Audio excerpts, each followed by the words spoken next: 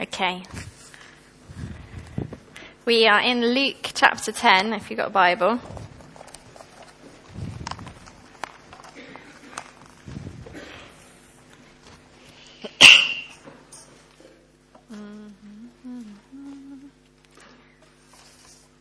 And last week, we looked at the first half of Jesus sending out the 72, and this week we're going to do the second half. So we're going to pick it up from verse 17, but we won't do that yet. When you've got it, you can just rest it, and we'll read it in a minute.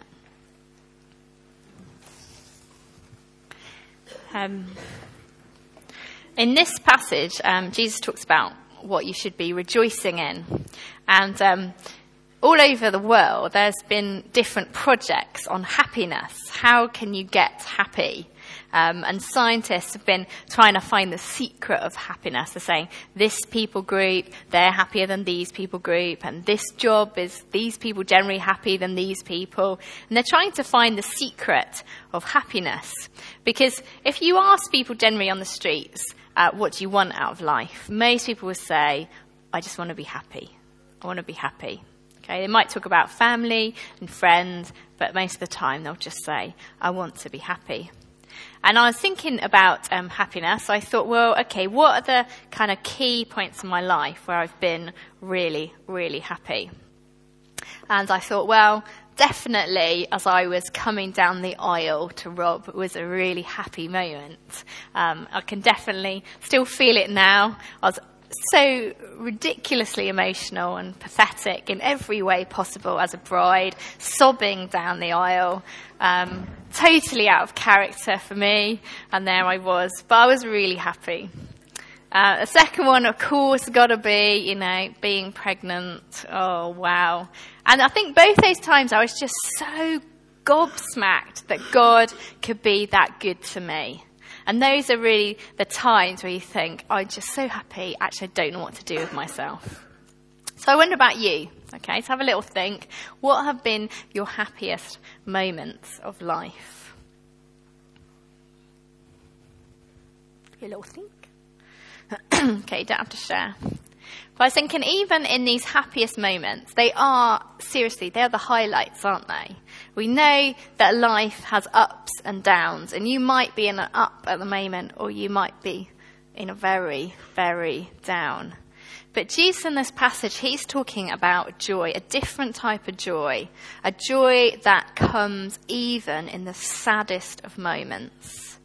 So you can be on a high, you can be on a low, but there's still something to rejoice in. So that's what we're going to be checking out today. So let's read the scripture. I'm reading from the NIV, and it's the new NIV, and it's slightly different to the one you've got in front of you, so you have to forgive me. Okay. It says, the 72 returned with joy and said, Lord, even the demons submit to us in your name. He replied, I saw Satan fall like lightning from heaven.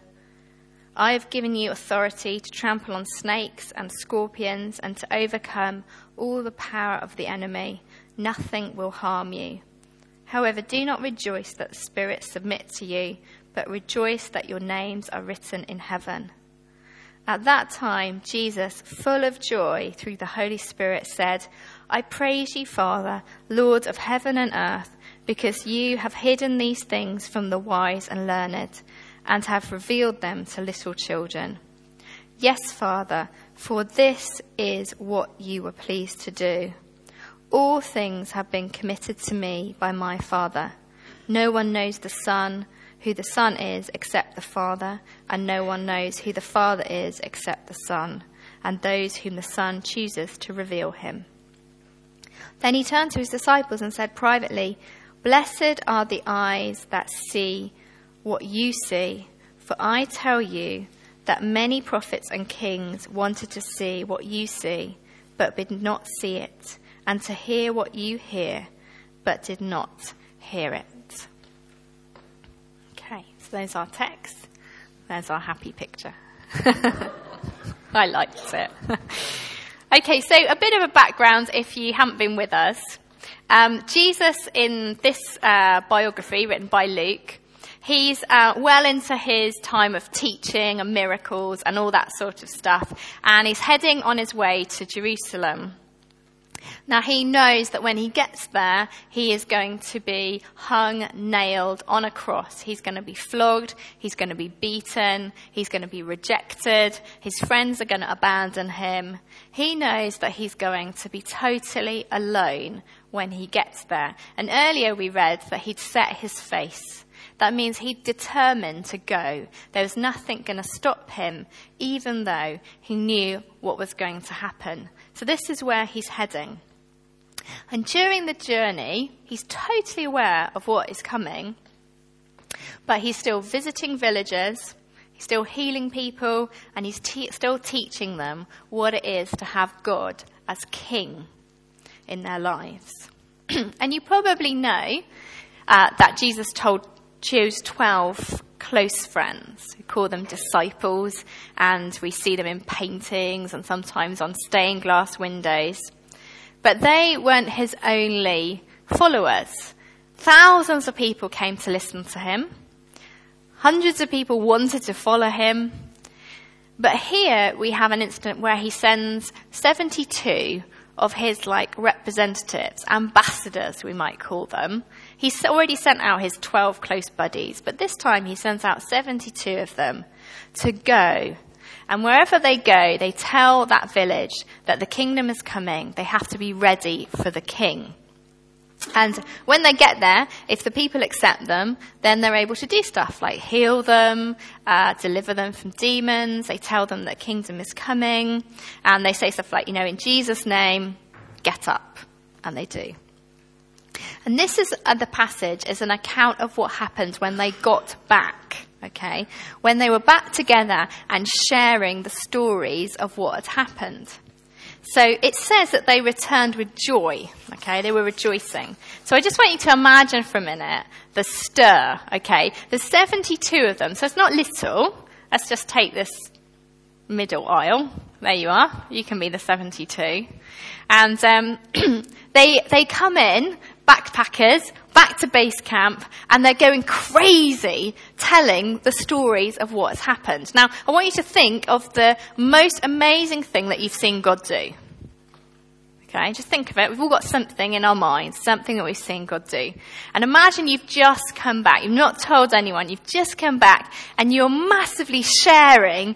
This has happened. This woman, I prayed for her. Her leg was broken. She got up. This man, he was suffering from asthma. Prayed for him. He was healed. This little girl, she was dying. We didn't know what was wrong with her. Prayed for her. She got up. Healed. Totally. And even the demons obeyed us. Even the demons was not expecting that. This is so cool. So they are going absolutely crazy. They're going nuts. Even stuff that no one would ever be able to do. No physician, no special diet, no exercise regime, no special bit of medicine here. Nothing would be able to heal them. Just a few words and it's gone. Think of the amazing amount of power that has been just displayed in these 72. Just get your head around that. 72 have been out, and wherever they go, in Jesus' name, it happens. You would have something to shout about, wouldn't you? But in the middle of this crazy kind of, that's nothing, let me tell you what happened, Jesus says these words, verse 18 and 19. He's listening to this and he just says, I saw Satan fall like lightning from heaven. I have given you authority to trample on snakes, scorpions, and to overcome all the power of the enemy. Nothing will harm you. Bit odd. Snakes, Satan, snakes, scorpions. What's all that about? So he says here, I saw Satan fall. Okay, well, a couple of explanations. Firstly, think Old Testament, he's quoting scripture. So you've got this kind of rejection of God by the devil, previously an angel. He rejects God, he falls. And we've also got the Genesis imagery where the snake comes to tempt Eve. We've got all that going on. So Jesus is using language that represents the devil and demonic forces, snakes and scorpions. He's doing all that. He's also maybe hinting at his pre-existence, that he was there right at the beginning, before time, before the earth existed. He was there. I saw that happen. Secondly, it could be visionary. Remember, Jesus is often out and about and he knows what's happening in another village. Remember when he's going to heal people? He already knows what's going on. He's totally in control the whole time as he's walking. People want him to hurry, but he knows what's happening there. He knows. So it could be a sense of that he is seeing the devil's demise as they are casting out demons, as they are healing people. He is seeing Satan's kingdom fall and God's kingdom rising. And thirdly, could be prophetic, couldn't it? I saw Satan fall. In the very last book of the Bible, we see the devil falling, destroyed, finished forever. There is that sense of past, present, future, isn't there? Always where Jesus is teaching, he's got the past, the present and future. It's almost like they're one. The future is almost as if it has already happened. It is so certain. So I guess we can take all of these together. Satan's kingdom is ending and God's kingdom is coming. Verse 18 also says, I have given you authority. Jesus is the one who has given them authority, and he gives us this same authority. The authority to overcome the devil. This only comes from God. And Jesus is saying, this authority that can only come from God to heal these people, that can only come from God to set these people free, is from me. I have given you authority. Couldn't be clearer. In our culture, we get lots of books written, don't we? There are fantasy about various demonic forces. You can pick them up in the fantasy section. I actually really like fantasy books. I do. I read loads of them about other worlds and different things. But I know that they're just a story. I know they are. I'm not silly. You know, when I read about this person doing this and it's in a different world, I think, great, that's nice. It's my imagination. It's interesting.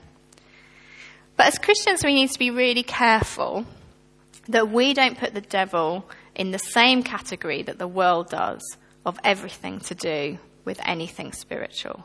God, we've got the God delusion, haven't we? All of that gets put in that category of it's just a story.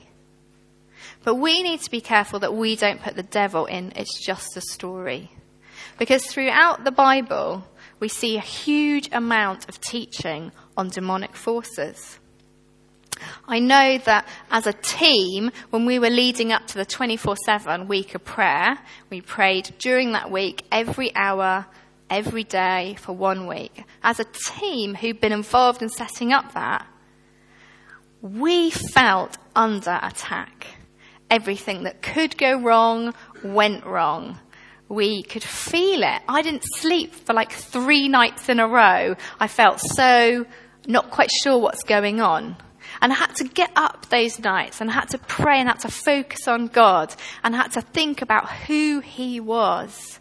And yes, in that I did conduct some spiritual warfare too. I had to focus on what God said in his word about who he was and that he was Lord and that I had authority. And in that I did pray, whatever is going on here, I rebuke you in the name of Jesus. And I was able to go back to bed. And I know that there's been times in my life where I have been absolutely fine and suddenly hit with the most dreadful depression you can ever imagine. And I've literally kind of put up with it for a day. And then I thought, hang on, this is a bit weird. This is not normal. And I've found another Christian and I said, I need you to pray because I don't know what this is. And they've prayed and I've been absolutely fine. So I think, when stuff happens in my life, I do a number of things. First, if I'm feeling that I'm not sleeping, well, I need to look what's going on. Do I need to slow down? Do I need to repent of stuff that's happening? Am I trying to do too much in my own strength? Am I too proud? Do I think that it's about me and not about God? But I also know that in those times I'm quite vulnerable to spiritual attack. And I need to pray. I need to be aware of that. I need to ask others to pray for me too during those times. So we don't need to fixate on everything being of the devil and that must be him and that must be him and that must be him. There's practical things too we need to do. We are not just spirit, are we? We're body too. We need to look at what things, if we're working too many hours and we're not sleeping, well, probably you're working too many hours. But we also need to be open to God to ask him, is there something more going on here? And asking our friends to pray. So what's Jesus saying here? He says, I know the past, I know the present, I know the future. I've given you the power.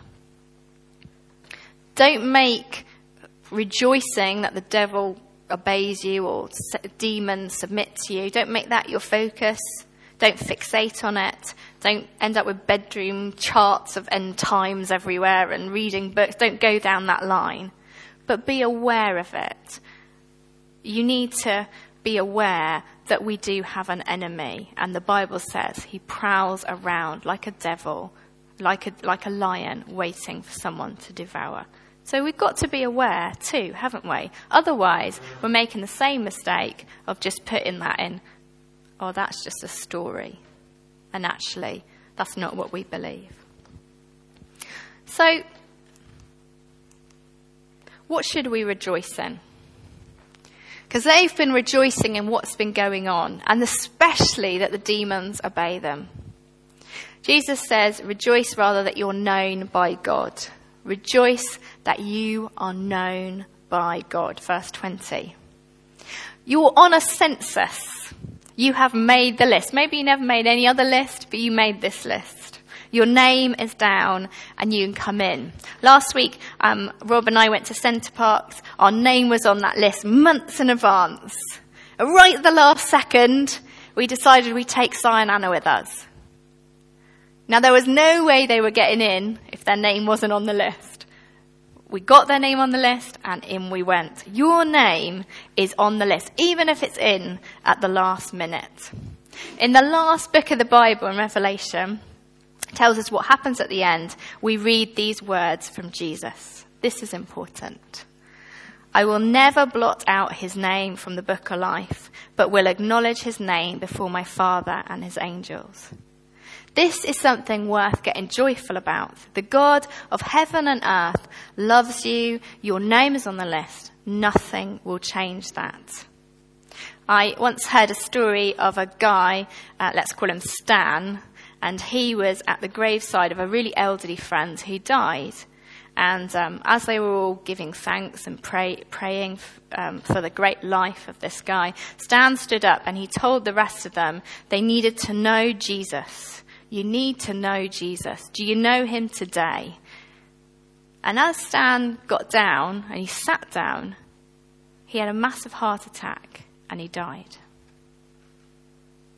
A graphic illustration, isn't it? You never know. But picture this. 1 minute, Stan is standing before mourners saying, this is Jesus. And the next second, Jesus is standing with Stan before the Father. He looks at the list and he says, Father, this is Stan. Great, isn't it?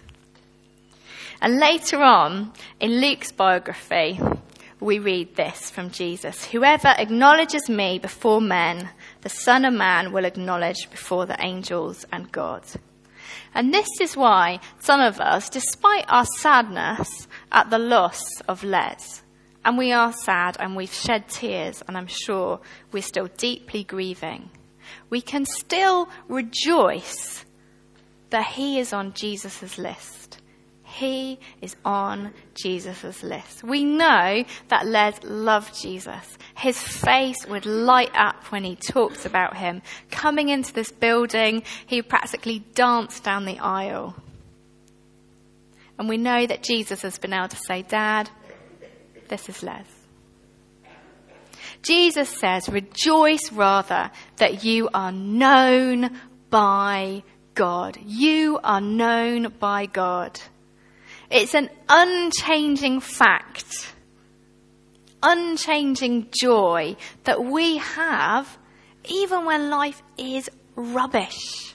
Even when we are in the depth of despair, Jesus says, rejoice, your name is on this list. You are known by God. Whether they've been written on this list years ago, months ago, weeks ago, in the last minute, your name is on this list. You are known by God. He loves you. He delights in you, and he welcomes you. You are secure and safe in him. And Jesus, at this thought, he's so full of joy. He's so overwhelmed with joy bursting and bubbling out from him. He can't help it. He cries out, my Father. There are lots of names for God, aren't there? But he says, Dad, I just want to praise you. I just want to give you great. I want to say I'm grateful. I am so grateful for all that you have done. And what is he grateful about? Well, he's grateful. He says that the wise and the educated people are not the ones that God necessarily shows himself to. He shows himself to the ordinary, to me and you, to the people who maybe don't have 10 PhDs. It's an encouragement to me. In fact, if you do, it won't help you. You need Jesus to reveal himself to you. The truth of who God is, of who Jesus is, what he desires, what he's like, can never be gained by any amount of debate. It has to be revealed. And the Bible tells us that. We need our eyes opening.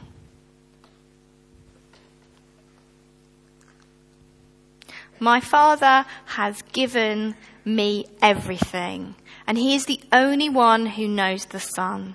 The only one who really knows the Father is the Son. But the Son wants to tell others about the Father so they can know him too.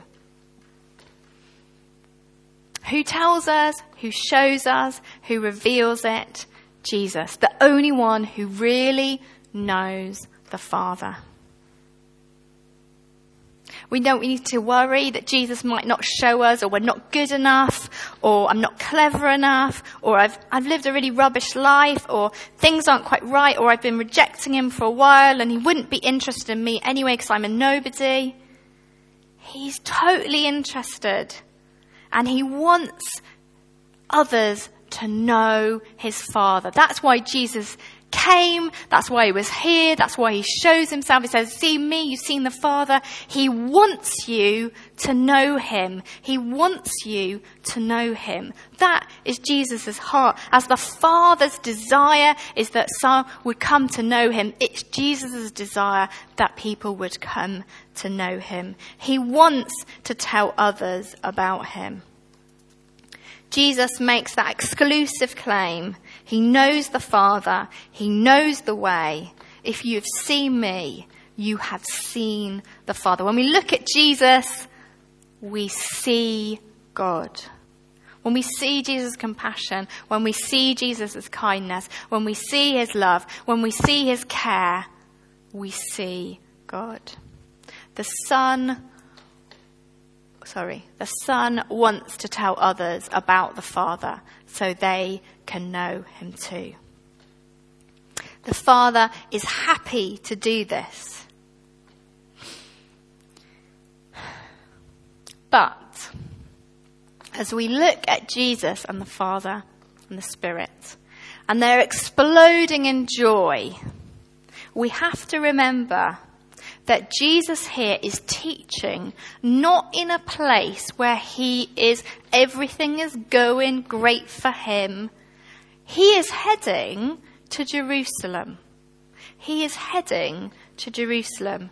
And in the Bible, we know that God is fully aware of human tragedies. It records that God feels regret, sorrow, he feels anger towards injustice, but he still experiences vibrant joy, even in the mess. From where? From within himself. From the Father, the Spirit, and the Son together. That's where their joy comes from.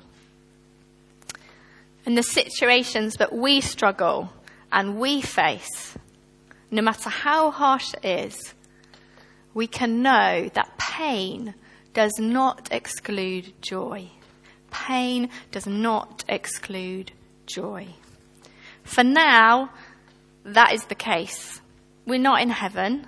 Not everything is under God's rule. Stuff goes wrong, it's messy, it's hurtful, it's painful, relationships and situations and things. But it doesn't exclude joy, because Jesus says, I want you to know me. I invite you into that relationship with me. I want you to share in the joy that we know. It says Jesus full of joy through the Holy Spirit. Through the Holy Spirit in him. This is where we get true joy. Through the Holy Spirit. From coming and saying, Father, I'm sorry, I didn't want to know you, but I want to know you now. Please come and fill me with your Holy Spirit. Help me to know this joy that you have. Finally, he huddles the disciples together and he says, guys, prophets, kings, all the important people wanted to see what you're seeing, and you're seeing it now. You're seeing it. You're going to see that. They've seen Jesus do stuff that people long to see. They've seen the kingdom coming that people love to see. And when I finished writing this the other week, I walked home and it was raining and it was miserable. And I was thinking, I'm not feeling the joy. Not feeling it. Started thinking about Christmas and worries and money. And then I got home and we just finished the week of prayer, and I had a little letter from Leah. She's a little girl in our congregation. She wrote this. She said, this was about the prayer we had last week for 24/7. She said, the 24/7 prayer has inspired me to pray more.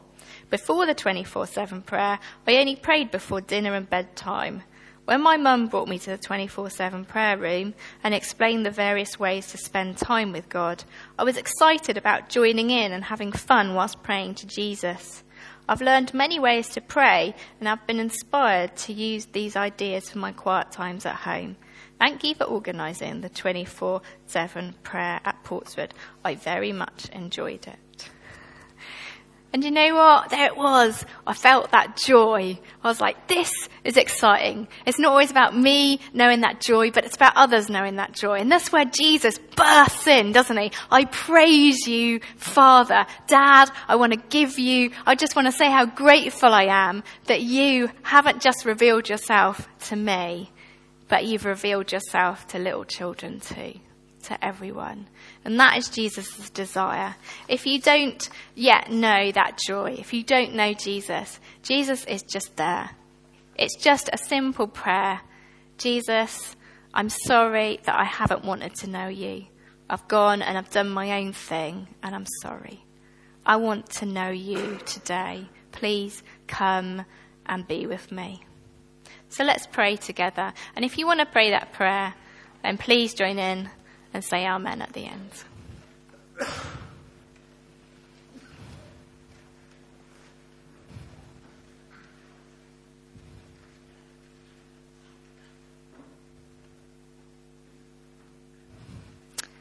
Father, Dad, we thank you that you desperately love us. You so want us to know you. You've done everything you can to make that possible.